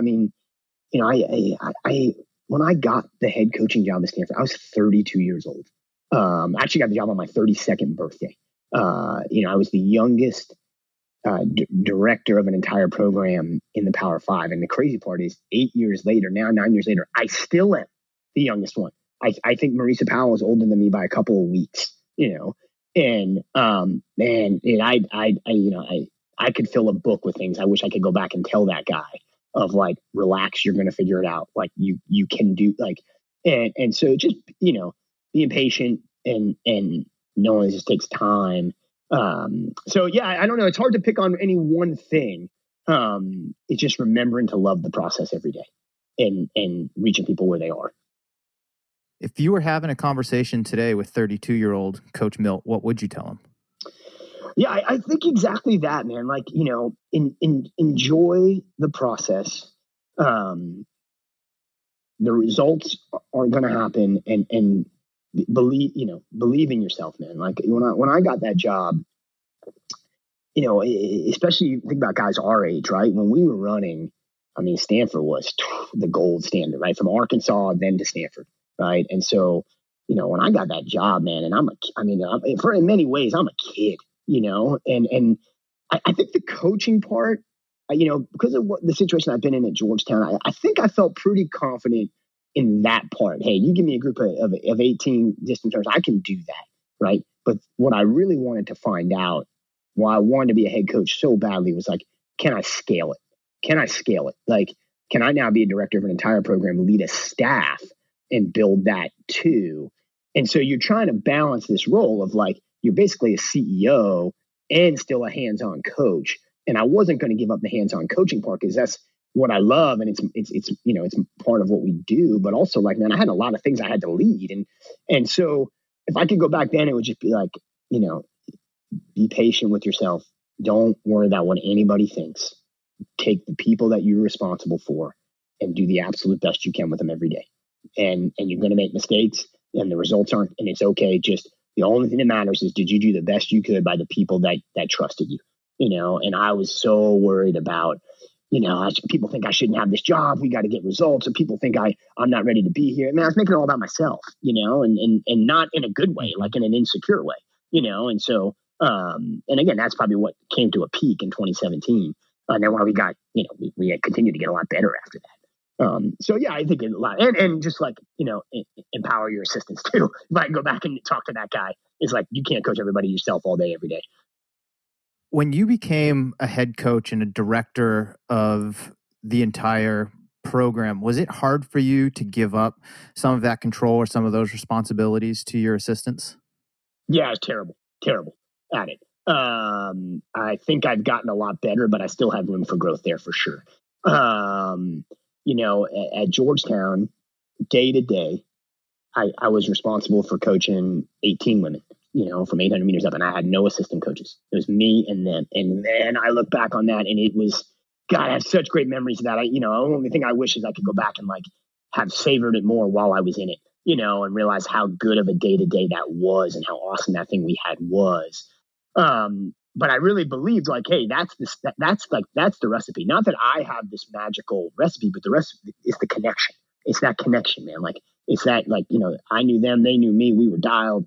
But you also have to know, like, when that roster goes to 80 plus people, your ability to do that gets a lot harder and you start to dilute it. But what I want on my staff, on my teams, is I want every kid in our program to have a coach they invite to their wedding, a coach they call when their first kid is born. But, I have to accept for something that might not be me is how do I put each of my event coaches in a situation where they can do that, and then I'm going to have a group that I'm doing that with too. And I want the whole team to know, man, Milt's always there. The door is always open. But he also, the best thing he did for us was he empowered these incredible assistant coaches, which I have, on my staff and gave them the runway to do it. And I wasn't good at that, especially with my distance teams, and it hit me, maybe year 3 at Stanford, like, okay, I cannot fully do the men or women 100% myself, the distance side. And so I hired Elizabeth Malloy, got married to Elizabeth DeBoll, who I had coached at Georgetown. I'd coached her as a pro athlete. And with the vision that she was going to come and learn and over time take over our women's program. And man, Liz is a phenomenal coach. But I never did it right fully. Like I never fully did it right by the end where I entirely let go. And we got, and she's a saint for dealing with me through that as we figured it out. But I think we could have done it better even. And then I think here now at Carolina, right now, Dylan Sorensen on my staff, he's really the one day to day coaching our women. And as a result, our women's cross country team has never been better coached on my programs. I've never been a better head men's cross country coach or, men's distance coach because I'm focusing on these guys. And I've never been a better head coach than I think I'm being right now of like dealing with everything else because I'm really letting Dylan actually coach and do it. So long answer to your question. If I could go back, that'd be step 1, too, Do you think that inability to let go of the reins stems from the insecurity and the paranoia that you mentioned earlier? Is that fueling a lot of this? Oh, absolutely, man. I wish I could say it's a healthy thing. It's not, but part of it is too, like, if you're going to be a good coach, like you have to believe you're really good, right? Like you have to balance humility with confidence. Like you have to believe you're really good. And I hope this doesn't sound arrogant, but I believe I'm really good. And so even then I did, even when I was uncertain. So I also did have this kind of false sense of like, well, they've got to hear from me. Like I've got the answers. Like they've got to hear from me. And none of that matters if you're not building a connection with each of them every day. And so, yeah, I think a lot of it was when I was young, man, like I'm going to put my stamp on this. This is, what we're going to do. And I wish I could go back and have actually enjoyed it more. You've mentioned your wife, Colleen, a couple times in this conversation. Colleen Kelly, she was a heck of a runner at Georgetown. Obviously, your job is very demanding. There's a lot of travel involved, long days at the office, recruiting calls, all that sort of thing. How crucial has she been to understanding the demands of your job? Oh man, I don't even know if I can put this into words, to be honest with you. I mean, we are, we've been a team in this from the beginning. I mean, you have to understand, like Colleen, my wife, she's the toughest person I know.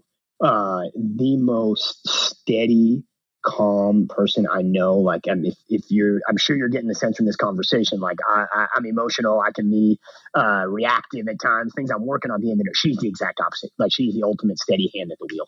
And so, but also like with her, she knew, like, we were clear on the vision for this. Like when we left Georgetown, Colleen had risen to where she was the associate dean of admissions at Georgetown. But the thing I like so admire about her is like she knew what she wanted to do the same way I did. Like we knew we wanted our family to raise our family a certain way, and that she wanted to be home. So she's got a master's degree from Georgetown. I mean, she could do anything. Like she could literally do anything, like, and kick ass at it. And she does. She kicks ass at like this whole enterprise we're running together of our family and our coaching career and how it's integrated. And so, and also like, she's the only one who will tell me like, man, you're being crazy. Like she is literally the only one, like, I mean, when you're the head coach, nobody tells you that, like no one puts you in your place, but, oh, believe me, at home, then I need that, man, and so, we talk, like I said, I try to balance, like, I need her advice, but then I try to balance too sometimes when I'm home, Right. and it's like not to be talking about work, but then also she's like somebody whose advice I really want, and so try to balance that all the time. But yeah, I mean, we've been on this whole journey together. There's no way. And even, even like our athletes, they know, I mean, I want my family around, my kids are at the track all the time. And so, even like, knowing that, like, I think having Colleen around has helped me a lot with my athletes getting to know her too. Right. And seeing, man, he might actually be a decent person because this woman puts up with him, and like, she seems pretty awesome, like, and so, yeah, I just think it's, I say I could talk about this all day too. I mean, yes, she's the toughest person I know, steadiest person I know. And I said, our house is madness, man. 4 kids, we've moved, when I took the job at Stanford, our oldest was 2 years old, and then my son, he was 6 weeks old. And when I took the job, it was practice started the next day, and I left and went to California. Colleen was still working. She stayed, sold our house, got the kids ready to move, everything, and I just went to California and started working. And did that's what we've done. We've been on a team like that through all these steps along the way. Does having the kids around your team help them to understand who it is that you're giving a lot of your time and attention to, and allow them to see the impact that you're having on their lives? For my kids, yeah, I hope so. I hope someday when they get older, they'll have that memory of being around. And honestly, I mean, you can't ask for better role models. Like, I mean, think about my daughters. Like, they're around like these badass, women that we coach. That's all they know. Like my oldest daughter Maggie. I mean, like Elise Cranny, Vanessa Frazier. Like, that's like big sisters here. My son, he worships Grant Fisher and Sean McGorty. And like those guys are over our house. And so my hope is that, yeah, they see how passionate I am about what I do and how we're making a difference. And but man, I don't know. You hear a lot of coaches' kids when they're older talk about how they shared their dad, and I don't know. I don't want that either. I haven't figured that out yet. And so, but I think that's where having them around, them seeing it, and then our athletes seeing my kids, I think it's the best next step. Sounds like you found a pretty good balance with it all over time. Yeah, I think I'm balanced with my imbalance. I have 2 things in my life I love, man. My family, and I love coaching. And honestly, dude, I don't play golf. I watch a little bit of football. I don't really do much else, and I am good with that. Like, I love it. That's like the 2 things that I love, and so I think that they said balance with my imbalance, probably how I call it. I like that. I'm jumping all over the place here, but tell me about the move to Carolina. You were at Stanford for 7 years, one of the top programs in the country, year in and year out. It's a job that any college coach would probably herald. What spurred the move? Why would you leave an opportunity like that to come across country? I know you're from the East Coast, but to take over a program that quite honestly needed quite a bit of work. Yeah, and there's a lot of factors to it, I loved being at Stanford. I because of the people that we had, and Stanford will forever be part of my DNA. That experience was unbelievable. I mean, the people that we were with, but to be totally honest with you, man, I saw some things there that I also knew weren't right for me long term. I said, and I don't mean this to sound bad, I said I loved my experience there because I loved those people that I worked with. But man, I saw some things from a health and well-being perspective that really worried me, particularly with my own kids growing up, and that I had never seen before. I'd worked in the Ivy League, I'd worked at Georgetown, but I saw some things I'd never seen before from a health and well-being perspective and what our athletes were really carrying on their shoulders every day. And I would come home and tell Colleen, and sometimes she would joke like, man, you can work here, but our kids ain't going here, and I don't mean that in the sense that I absolutely loved there. I had the experience, an opportunity of a lifetime because of the people I got to work with. But my kids were getting older, and it was, okay, what environment do we want to raise them in? And that Silicon Valley thing, I don't think it was for us long term. I don't think it was where we wanted our kids. And we lived on campus at Stanford, and the intersection of Stanford and Silicon Valley, and the pressure and the stress and the anxiety and the things you felt, man, it was heavy. And so part of it was, where are we going to raise our kids? What environment do we want them in that's balanced? But I also knew, man, like I only know how to coach kids that are highly driven academically. Like, I've never been anywhere. I don't even know the eligibility rules. Like, I've never lived on that side of the formula, and so I needed a place where, like, how do we meet in the middle? How do we go back to the things we loved about Georgetown? Highly driven academically, also a place where we can go build something from the beginning. Man, we were at Stanford. I'll never forget in my 2016, we'll go back to the, 2012 and 2013 NCAA cross country did not go well. We were 19th and 17th. And then in 2013, we got second to Colorado on the men's side, and we gave them all they can handle. Like, we were 98 points. We're the only team ever to be under 100 points and not win the national championship. And man, it felt good. We were like, we're going to do this. Well, fast forward 5 years later, we got second again to NAU. And we're in the airport. I'm with my staff, and we're all like, God, why does this suck right now? We don't even feel good right now. This is like, and my AD who's there, who I absolutely loved, is like, what happened, man? And I was like, what happened? We freaking ran great. And NAU is great. But they're like, no, oh, sorry, man. It's like, no, dude, we just got second. This is really good. And so, I just kind of wanted to start something where we could build it from scratch. And obviously, man, there is history at Carolina, and certainly, a slew of Olympians in the 90s and great sprinters and jumpers and throwers. But, where we could go build something and not be part of the establishment and not feel that when we get to nationals the first time in a year, and then we go get in the top 10 or the top 5, and that was some of the big factors. So yeah, it wasn't no one thing. I was really excited for that next challenge, and honestly, always growing. This is different. Like, I think we started to figure that Stanford thing out. But like, this is a new challenge, and I like to continue to be challenged and figure out a new way to do it. And so it's the intersection of my personal, professional, and it was hard. It was really, really hard to leave, because I said I think we were finally getting it going too. Like, we had it going, but I think we were about to take the next big step too. Like, we were about to take the next big step. I could sense it in the air in the spring of 2019. We all did. And that made it really hard to leave. And, but also, this was the right opportunity for us, for sure. What was it like for you when you took the job at Carolina and were leaving Stanford to have to tell your kids, many of whom you recruited and worked with for a few years at that point, that you were leaving? Oh God, man. It was, it's brutal for me. I think one of the things you learn as a coach is they move on faster than you do, but it was hard, man. That group of people we had, the year before, I'd gotten offered another job the year before, and then Colleen and I considered it loosely. And then I was like, no way. Grant Fisher has another year. Stephen Fahey has another year. Like, I can't, and not that the next year was any easier.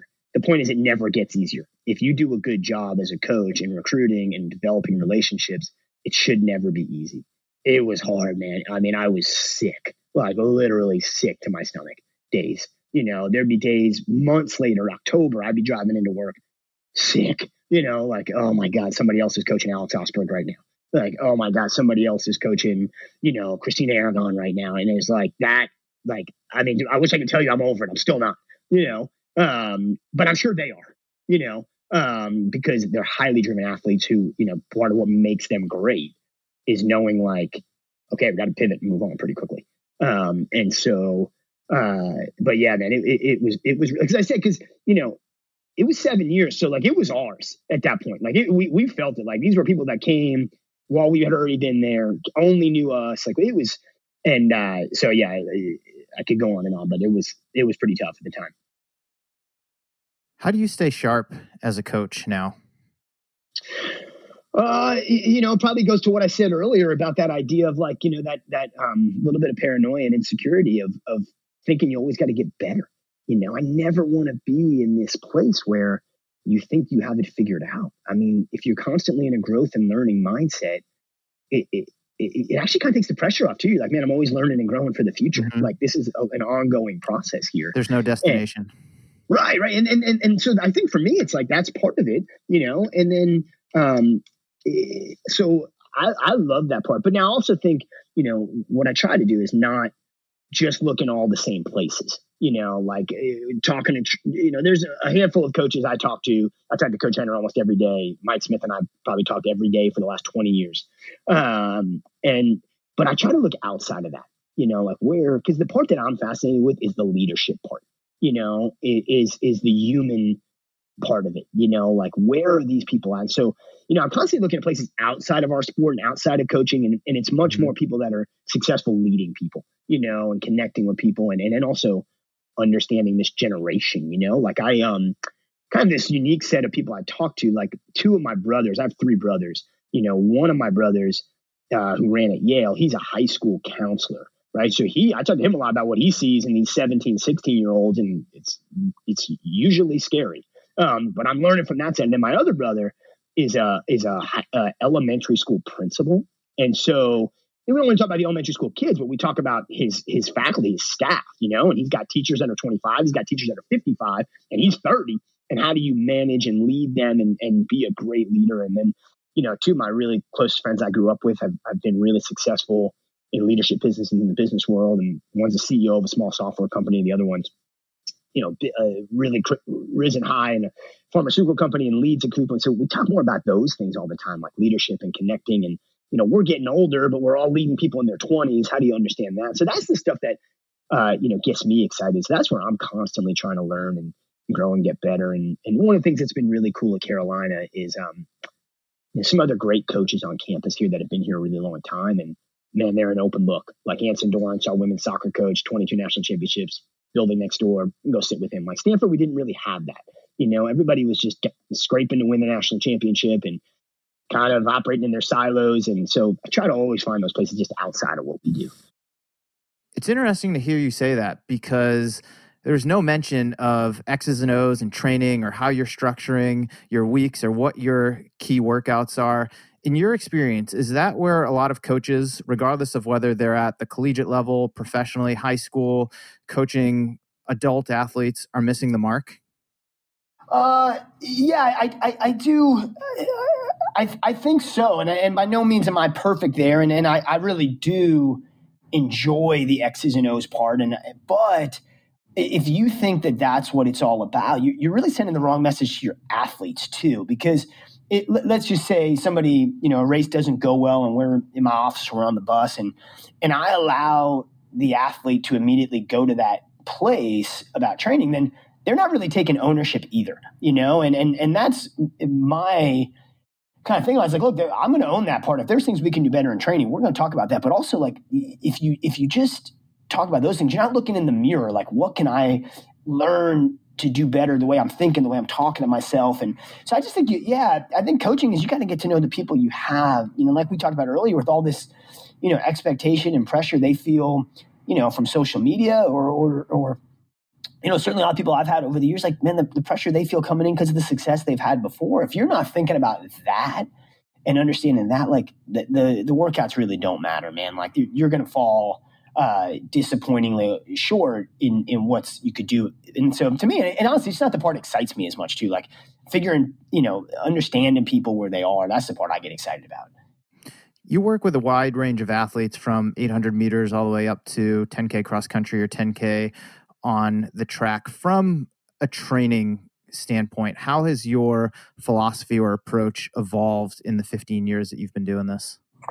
It's constantly evolving, but even within that event range, it's still about figuring out the person, and understanding both training and who they are. what they need to get better. And also then coaching to your situation, like when I was at Georgetown and we were training in Washington, D.C., and we had no indoor facility, and we could talk about what workouts they were doing in Colorado, but it didn't apply to our situation, not our people, not our personnel, and also not our environment. And so, it's really more just evolved with the people I've had. And probably the biggest thing is like, man, if consistency, I don't care if you're trying to run 800 or 10K, like it takes time and steady building over time. And that this does not happen overnight. And just talking about that from the very first day. Take me back to your collegiate days at Georgetown. You've mentioned Pat Henner numerous times throughout this conversation. When you got there, what was that experience like for you? And what was the impression that he made on you from the very beginning? So when I went to Georgetown, I was actually recruited by Gags. And to be honest with you, he's really the reason I went to Georgetown. So I graduated high school in 1998, and Georgetown in the 90s was especially on the East Coast. I mean, was rocking, And when I remember when on my visit there, and Gags was coaching the Georgetown team as well as the Reebok Enclave, which was a pro group at the time, and being out of practice when I was getting ready to leave, and like Steve Holman's out there, Rich Kanaa, world-class guys, working out with the college guys. I was like, man, this is rock and roll. I mean, this is what I want. I want to be around this. And then, so my freshman year, Gags was my coach. My freshman year was still there. And to be honest with you, I was, my freshman year, I was a challenge to say the least. And so Pat wasn't there, and Gags was, I went there with this idea, I think I mentioned this earlier, I really grew up without my dad around a lot. And I only realized now looking back, like that's what I wanted in a coach, so I was going to have that connection with, and I had that in many ways with my high school coach. And Gags certainly was great, but he had a lot going on. And truthfully, I needed a lot at that point as I was trying to figure this out. And at the end of my freshman year, I really did think I would transfer. I'd been hurt a lot in my freshman year.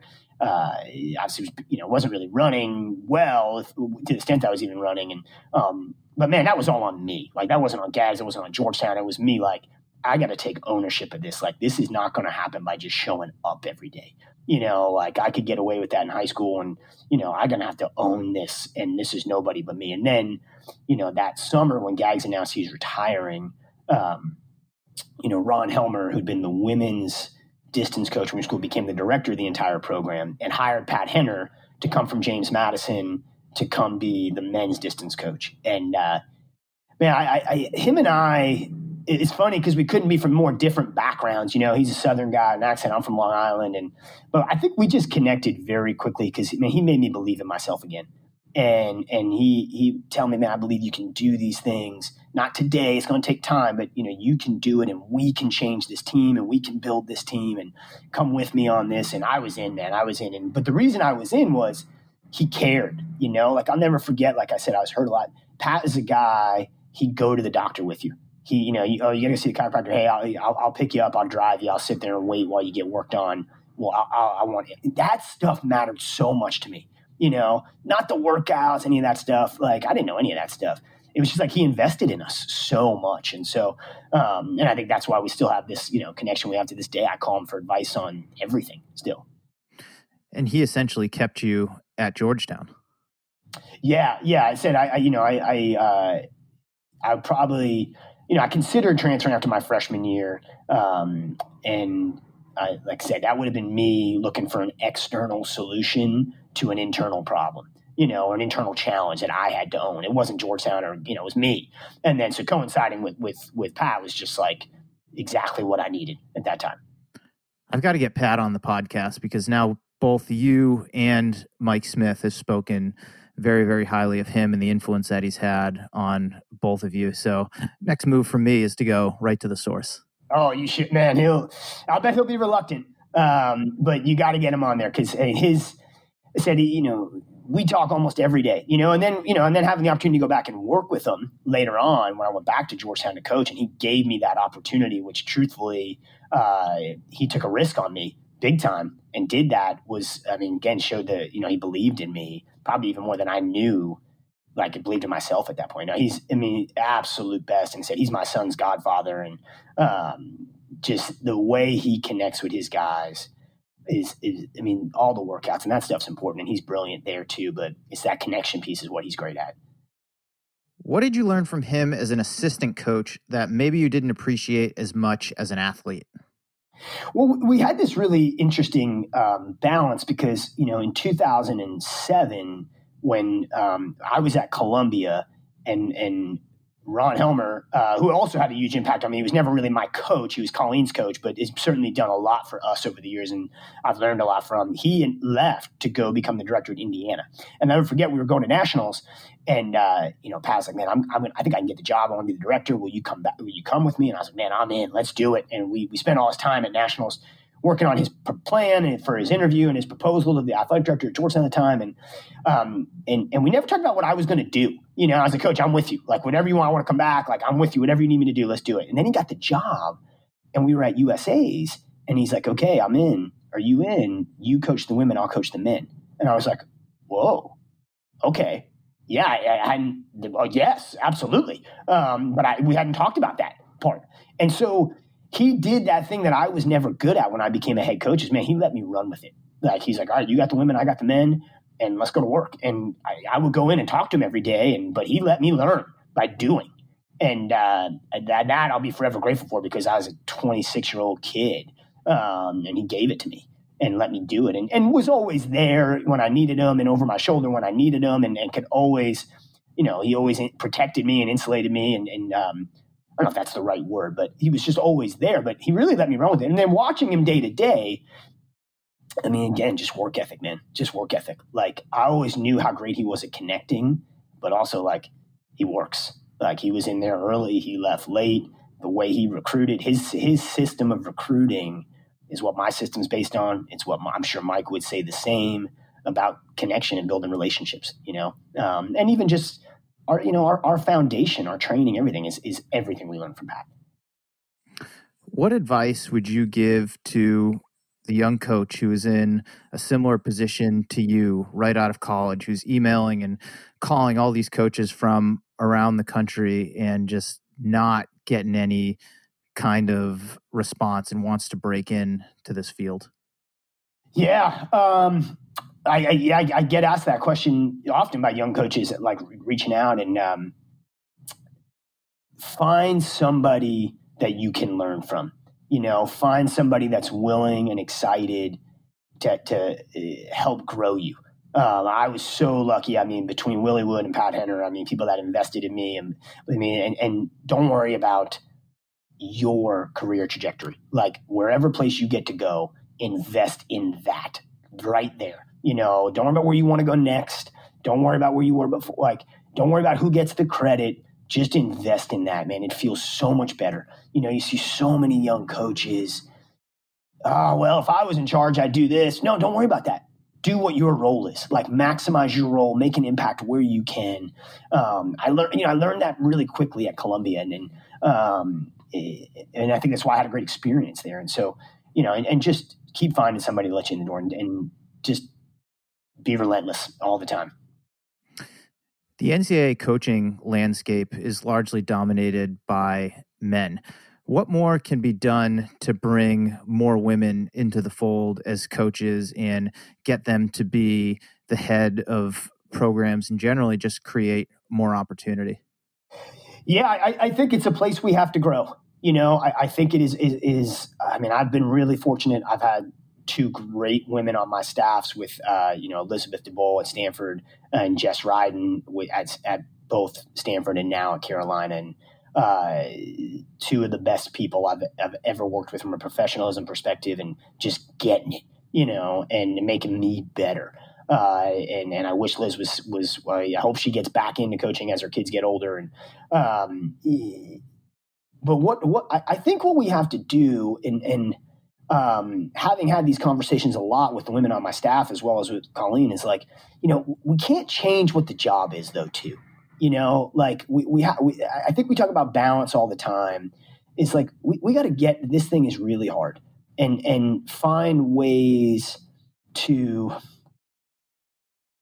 I don't know the right way to put this into words, but like, to make it like an environment where women like Diljeet Taylor, I listened to her on your podcast, and it was awesome when she said, like, no, I make choices. Like, I make choices, and sometimes they're really hard, but I make choices. And like, let's not shy away from talking about that, and find people that, let's support them and develop them. And one of the other things I think happens, Mario, is like, one of two things happen to young women in coaching. They either get put in these assistant roles where they don't really get to do anything, right? Where they come in and it's like, okay, well, we need a woman on staff, and hey, you hang out with the women before the race and talk, and I'll write the workouts and really coach them. And it's like, that's bullshit. Excuse my language. That's because you're not preparing them for the next step, right? And so if they take the next step, then they're not really prepared, and then their chance of failing goes up, in which case their chance of leaving coaching goes up. It's like, we've got to actually, create positions where we're teaching and learning. Just like, if you come in as when I was a young guy, like, I didn't get to do things right off the bat, but like, I steadily got to do more over time. And I think that would be like, we've got to actually develop them up so that we don't end up in that situation where then they shift into jobs they're not ready for, and then they're set up to fail too. So, I mean, I wish I had a good hard answer to that. It's something I want to continue to do better at, because I've been around some absolute kick-ass women in this that I think like make, can make us all better. But it's something we got to do better for sure. It's something that's really important to me. But again, like, people that want to do this and are excited, that it's going to be a challenge. Well, thank you. I appreciate that perspective. A few more things before we wrap up here. Have you ever had any interest in coaching professionals?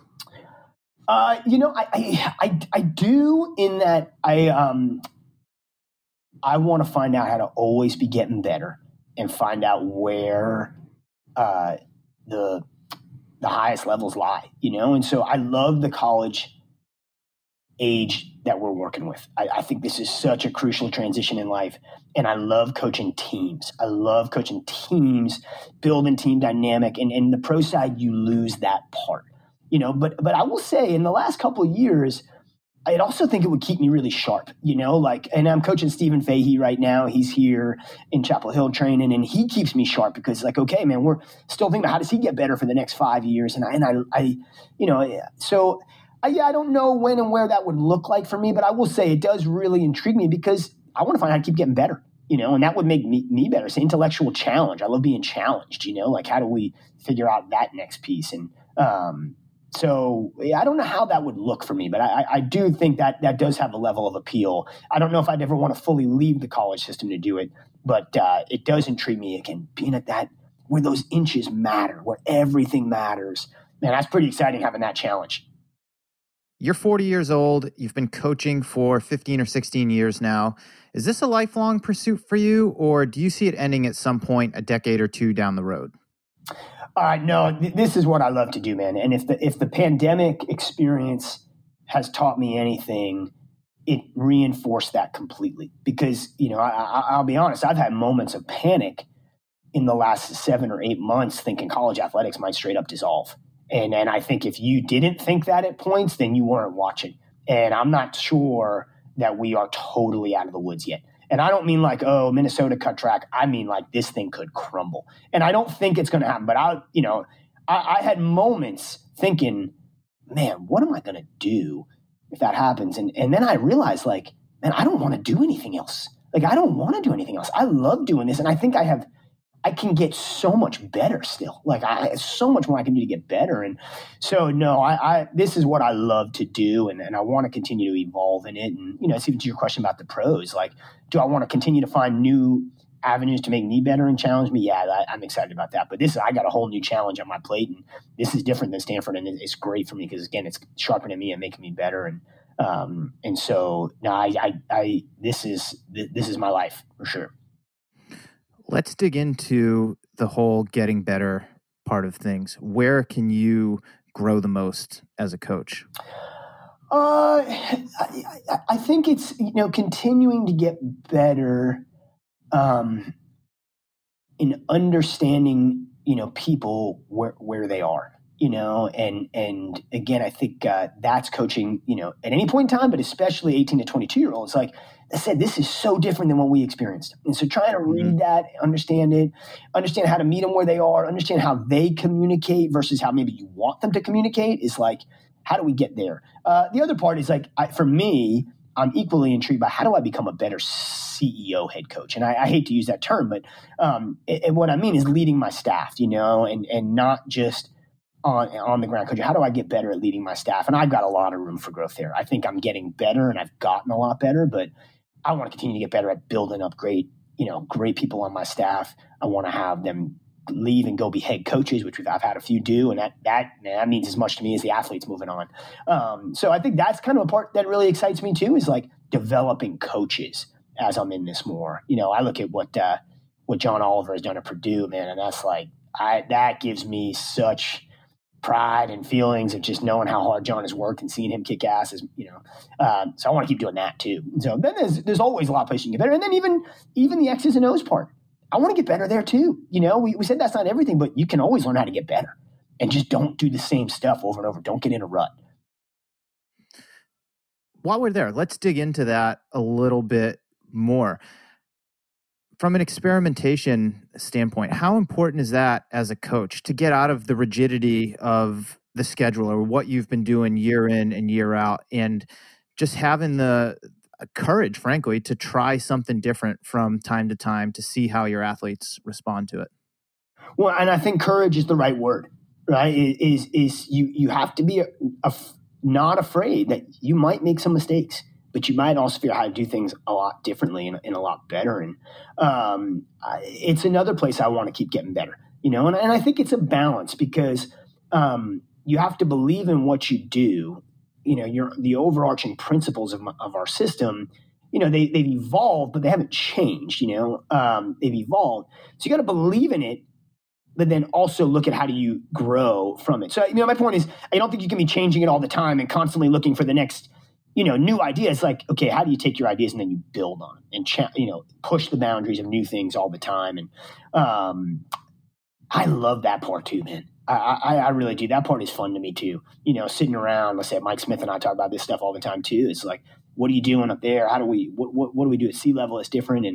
And so, yeah, that's something I think I've gotten a lot better about. And what I also learned at Stanford with some of the, really, really high level people I had, stay simple, man, stay simple too, like trust them, that they know how to compete. They know how to, and let's get them to the line, just steady, consistent, and healthy. And man, I think that's a big part of it too. I love that. Last question. We'll end this one on an optimistic note. We are heading into 2021 here in a few weeks. What's exciting you most as the calendar is about to turn? I think we're looking at a lot of uncertainty here, still. And I think it's being certain about what we're going to do, despite the uncertainty of maybe when and where we're going to get the chance to compete. It doesn't change what we're going to do. And so what I'm excited about is just growing this thing that we're doing here at Carolina. Dylan Sorensen on my staff said to me one day last spring, it was later on, he said to me, he's like, I get it now. Like, I think he was upset when we left Stanford. He's like, man, I want to stay. Like, he's like, I'm coming with you, but I like it here, and he's like, man, I get it now. He's like, I see how invigorated you are, how fired up you are about the guys we got coming in, the guys we're recruiting. He's like, I get it now.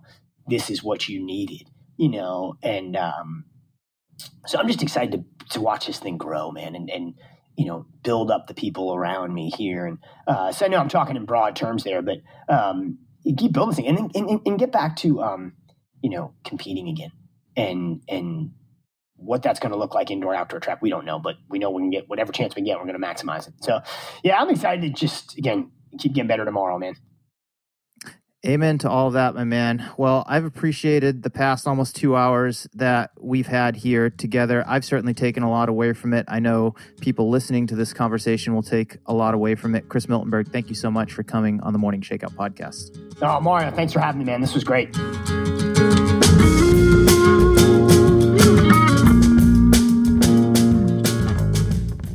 All right. Thank you so much for listening in to the Morning Shakeout podcast. A big thank you to both Tracksmith and Gooder for sponsoring this week's episode.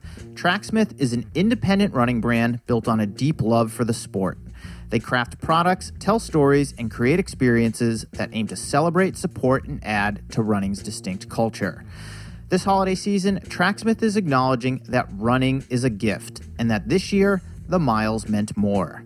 They want to say thank you, running, for being the simple act that has helped keep us sane in a turbulent year, and they're offering new customers $15 off your first purchase of $75 or more through the end of the month. To learn more, check out tracksmith.com and use the code Mario15, that's Mario15, when you check out. Gooder sunglasses are just the best. I've been wearing them for the past few years, and they don't bounce, they don't slip, they're polarized to protect your eyes, and they come in a nice range of styles and fun colors like a Ginger's Soul and Mick and Keith's Midnight Ramble. Did I mention that they're the most affordable performance shades on the planet, with most pairs coming in at $25 to $35 a piece? If you want to support the podcast and treat yourself to a pair of shades, head over to gooder.com/Mario or enter the code Mario at checkout for free shipping on your first order. That's GOODR.com/Mario. That's MARIO, and you'll get free shipping on your first pair of shades. Look good, run Gooder. If you enjoyed this episode, please tell a friend about it or throw up a post on Instagram, Twitter, or Facebook and encourage your friends and followers to listen and subscribe. You can also leave a rating and a review on Apple Podcasts or whatever platform you're listening to this on, which only takes a minute and it really means a lot to me. If you want to support my work directly, you can become a member on Patreon at themorningshakeout.com/support. I put out a separate weekly podcast on there called The Weekly Rundown, which I co-host with my friend and colleague Billy Yang, and I offer other exclusive perks and sneak peeks from time to time. Last two things before we wrap up. I'd like to give a shout out, as always, to my man John Summerford. He's my audio ninja for this show and makes every episode sound clear and amazing. Also, thank you to Jeffrey Stern for the social media assistance and Chris Douglas for handling sponsorship sales. Finally, if you're digging the podcast, I think you will love the Morning Shakeout email newsletter. Every Tuesday morning, I give my take on what's happening in the world of running, along with a short collection of things that I've been thinking about, reading, and listening to, and you can sign up to receive it at themorningshakeout.com/subscribe. Okay, that's it. I'm Mario Fraioli, and this has been another episode of the Morning Shakeout podcast.